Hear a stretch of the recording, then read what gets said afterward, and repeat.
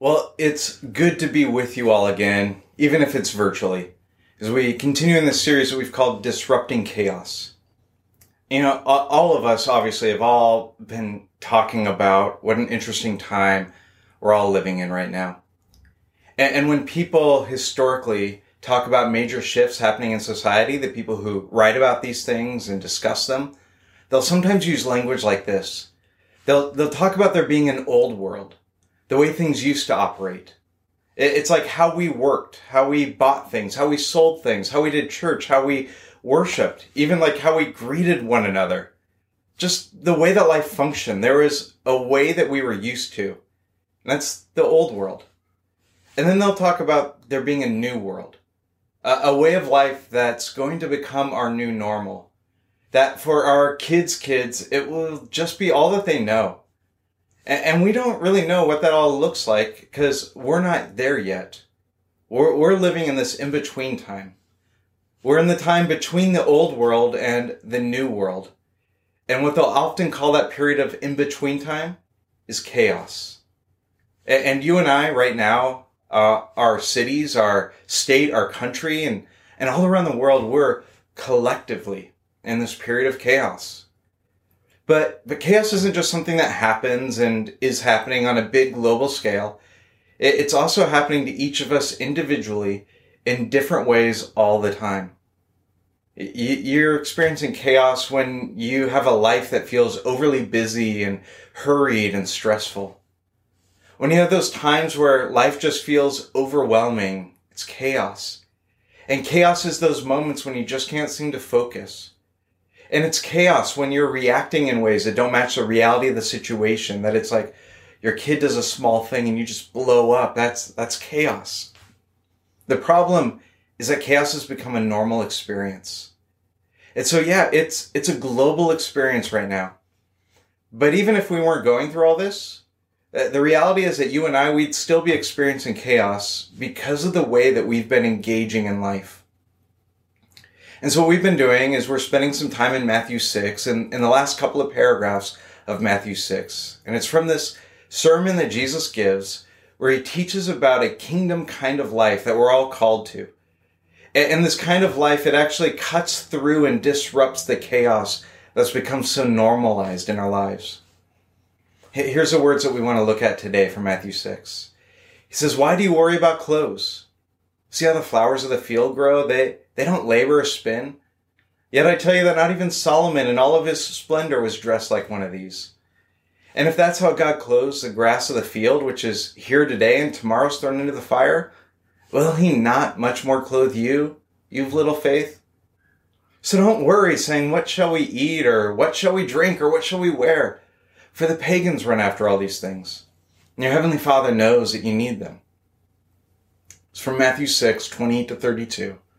Now, I want to spend some time, though, trying to understand what's behind what Jesus is saying here. Because he's actually saying something that's incredibly significant and incredibly powerful. It's incredibly relevant. It's incredibly tangible. It means something for us today. But we have to get to a little bit of like what's behind those words before we can start to get at how is it relevant and what does it mean for us. Because what Jesus is actually doing here is he's actually challenging some of the fundamental ways in which we view the world. And so to maybe better understand his words that he's saying here and the impact that they actually have, we need to spend some time understanding something else in order to get there. Maybe something like French fries. Now, my wife, her name's Allison, and when Allison and I first began dating, there were some things that I was willing to change and adapt about myself because I liked her and I really wanted to date her. But one of my non-negotiables always has been, I don't share my French fries. And it's not because I don't love my wife, it's because I really like my French fries. And so I began to learn something pretty early on in our relationship. What would happen is we would get ready to order at a place like In-N-Out, and Allison would say, I don't want any fries. And so we would order, and we wouldn't order her any fries. And then we'd sit down to have our meal, and do you know what she had the audacity to do? She would lean over, and she would take a couple of my French fries. And when she would lean over and take one, I was like, whoa, whoa, whoa, like, what are you doing? Well, I just want one or two. No. You said you don't want any. Well, yeah, but it's really like I don't want many, because I can't eat a whole one by myself. Now, I don't know what they call that where you're from, but we call that lying. Yeah, you can't eat a whole one yourself, but I can eat a whole one myself, and you're taken away from that. And Allison and I have found ourselves a few times in places like In-N-Out having a fight about French fries. Because she just wants a few, and I don't want to give any up. And here's why I don't want to give any up. Because when I look down at my French fry container, what I see that's there, that's all that there is. And when it's empty, there's no more.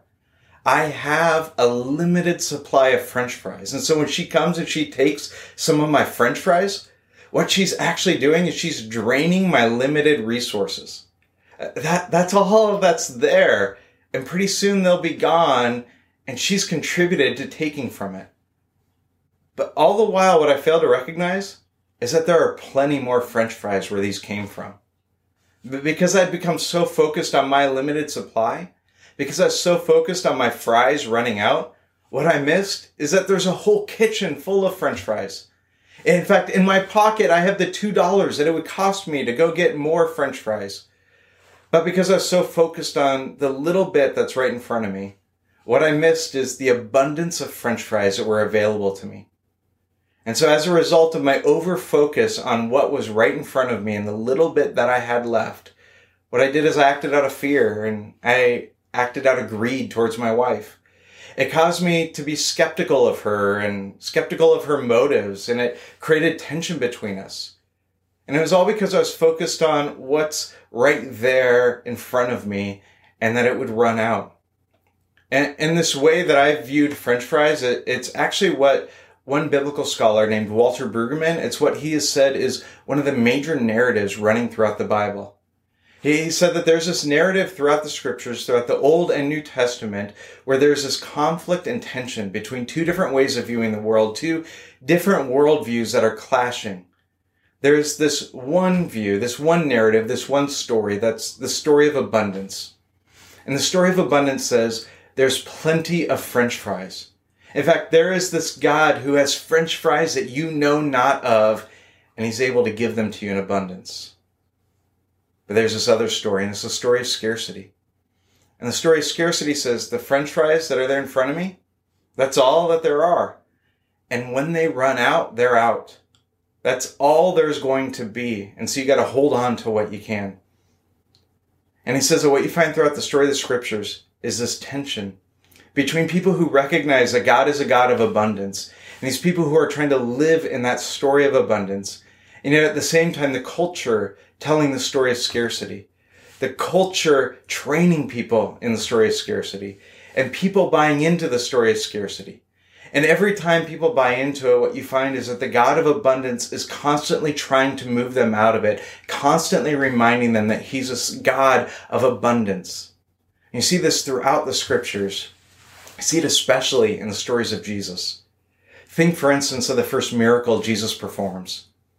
He's at this wedding and the wine has run out. And they're all upset because there's no more wine. But what they have in front of them, that must be all that there is. But Jesus doesn't live in that story of scarcity, but instead out of God's abundance. And so he takes barrels of water and he turns them into an abundance of wine.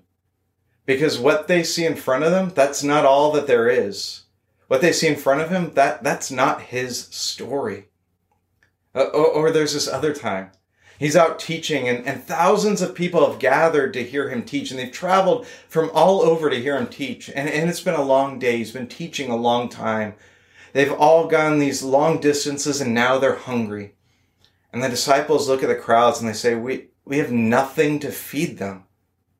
In other words, when we look at what we have in front of us, there's nothing. They're living out of this story of scarcity. But Jesus, who understands a different story, he says, well, you find them something to eat. And so they find this boy who has 5 loaves and he's got 2 fish. And this boy willingly gives up his food. Now, this is all the food that this kid has with him. And nobody else has any food. And so for him to give up this food, it means he has nothing left. It means that he's in the same predicament as everyone else. But what story is he living in? He doesn't have the need to hold on to the little that he has. And so Jesus takes that bread and he takes those fish and he turns it into more than enough for everyone. In fact, he produces an abundance. 12 basketfuls are left over. And in that moment, the disciples and the crowds and that little boy, they got to experience the God of abundance. And the reason that they got to experience it is because of that little boy, because he doesn't give in to the story of scarcity and he doesn't act selfishly, and he trusted what he had to the God of abundance. And we can look at story after story, instance after instance, all throughout the scriptures, where these two radically different ways of looking at the world are coming into collision. And we would see, if we looked at story after story, we'd see the chaos that's experienced when the story of scarcity becomes what's normal. The chaos that people live in when the story of scarcity is what's invading their lives and becomes the lens that they live through. But we'd also see the story of what God is actually like. We would see over and over what he's capable of doing in instance after instance. We would watch the clash of the story of scarcity and the story of abundance, and God constantly calling his people to live in abundance. And this, my friends, this has all kinds of implications on us. Like if you live like what's in front of me is all that I have, if I live like that, if I live like I'm going to run out and there's no more, well, then what am I going to do? I'm going to spend my time consumed with how little I have. I'm going to constantly be thinking about how do I get more? I'm going to be holding tightly onto it. I'm going to turn inward. I'm going to notice those who have some, and I'm going to be thinking about how I can get what they have, and I'm going to look at them through the lens of how I use them. Now, I don't know for you what the stay-at-home order has been like for you. I don't know what all the implications are for you, but I can tell you that this, for us, for our family, well, we experienced about an 80% loss of income pretty quickly. And my immediate reaction, it was fear. It was to hunker down. It was to hold tightly onto what we have, to look at what was right in front of us as if that was all that there was. And so I lived with this posture that said, we're going to run out and we've got to tighten our grip and hold on to this. And I turned inward. And I got to tell you that I didn't like what it was doing to me. I didn't like the way that it caused me to look at people and treat others. I didn't like the anxiety it was creating within me. I didn't like the way I was constantly checking and rechecking our bank accounts and going over the numbers again and again, trying to figure things out. The way that I was obsessing over stuff that was causing me to miss being fully present with my family. I didn't like how it caused me to turn inward and to miss loving and caring for my neighbors and looking out for my community and looking outside of myself. And I gotta tell you, I was missing peace and joy and life. And what had happened was the chaos of the external situation that I couldn't control created an internal chaos within me that I could actually control. And I could control the internal chaos inside of me by what story I was choosing to live in. And I'd been living in the story of scarcity. Rather than trusting in the abundance of a good God, rather than trusting in the provision of the abundance of that good God. And friends, the story of scarcity, it's a trap. But it's a story that's being played out all around us. It's being played out constantly on the news, and it's being played out by politicians. It doesn't take long to scroll through your social media feed and to find friends who are posting things that are playing out the story of scarcity, because it's the most natural story that our culture knows how to live in. Which is why, by the way, in Matthew 6, Jesus says the pagans run after these things. Now, pagans wasn't a derogatory term. It was just this shorthand way of him saying that it's these people who live like there's no God. They live like what's in front of them is all that there is, because that's the story that they know. And so when Jesus speaks these words in Matthew 6, he isn't just talking about food, and he's not just talking about clothes. Those are just examples, they're illustrations. He's talking about the way in which we view the world. Do you live as if what's right in front of you is all that there is? He's asking us, do you live like you're going to run out of it and like you've got to hold on to it? Or do you live as if there's this God who has the ability to never let that run out? Jesus is asking you and I, what story dictates your life? Are you allowing the cultural story of scarcity to become your story? Or do you live in the trusting provision of your Heavenly Father, who is a good, good Father? Not only is He good, He's able to provide, and He's a God of abundance. And so Jesus is asking us with these words in Matthew 6, He's asking us, what story are you going to live in?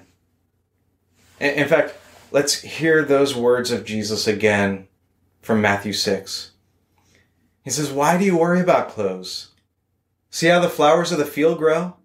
They don't labor or spin. Yet I tell you, not even Solomon in all of his splendor was dressed like one of these.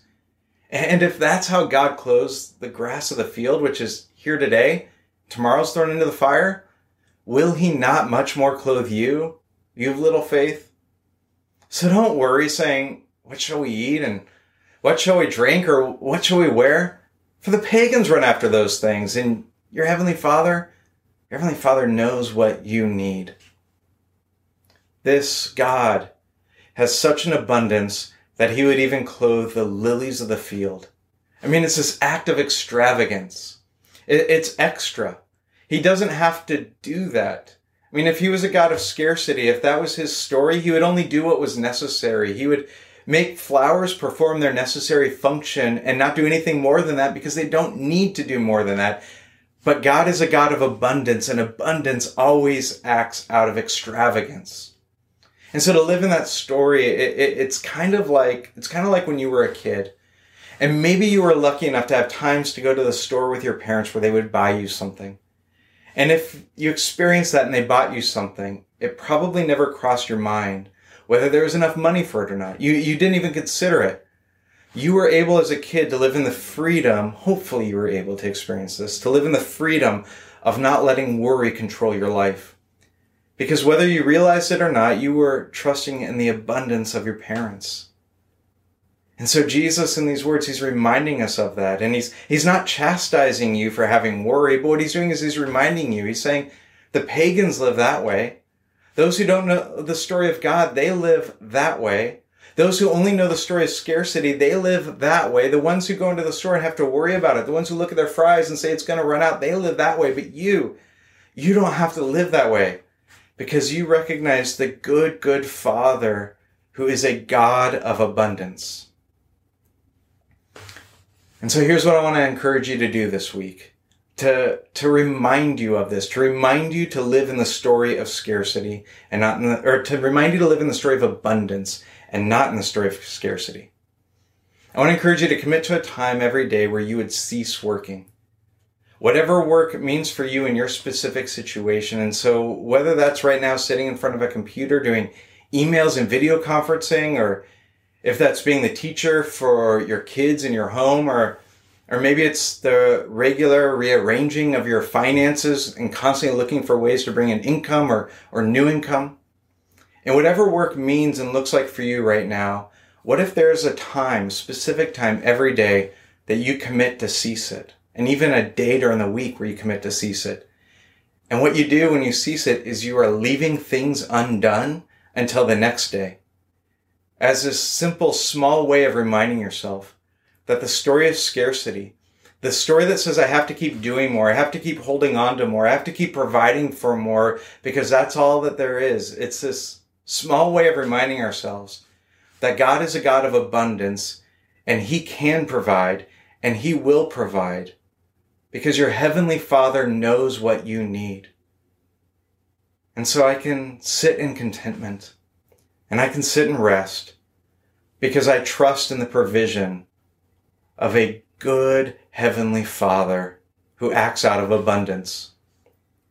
And maybe even as you decide to shut down for the day where you leave things undone, maybe you use that as an opportunity to pray the disrupting chaos prayer that we're all praying together each day right now. And really it's a prayer that's based on Jesus' words in Matthew 6 that we're looking at throughout this series.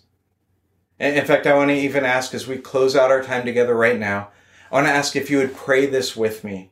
If you'd pray it with me out loud where you are, in your living rooms or dens or bedrooms, wherever it is that you happen to be right now, would you pray this with me? And so we pray, God, help me to trust that you're a good God who cares for me and will provide. Show me where my worry and preoccupation are taking away from my engagement with life. I surrender each of those areas into your trust and care. And today, I'm choosing to believe that I'm sustained not by my efforts or by what's in my control, but instead by your abundance.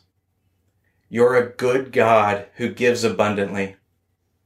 And because of that, I'll seek first a life under your care, and I'll trust you for the outcomes. In this moment, I lay down the concerns I have about tomorrow and the days and weeks after that. I'll trust you for today, for this moment, so that I can wake up tomorrow and then trust you for that day as well. Amen and amen. Grace and peace to you, my friends, as you live in and trust in the good God of abundance. May that be the story that you orient your lives to.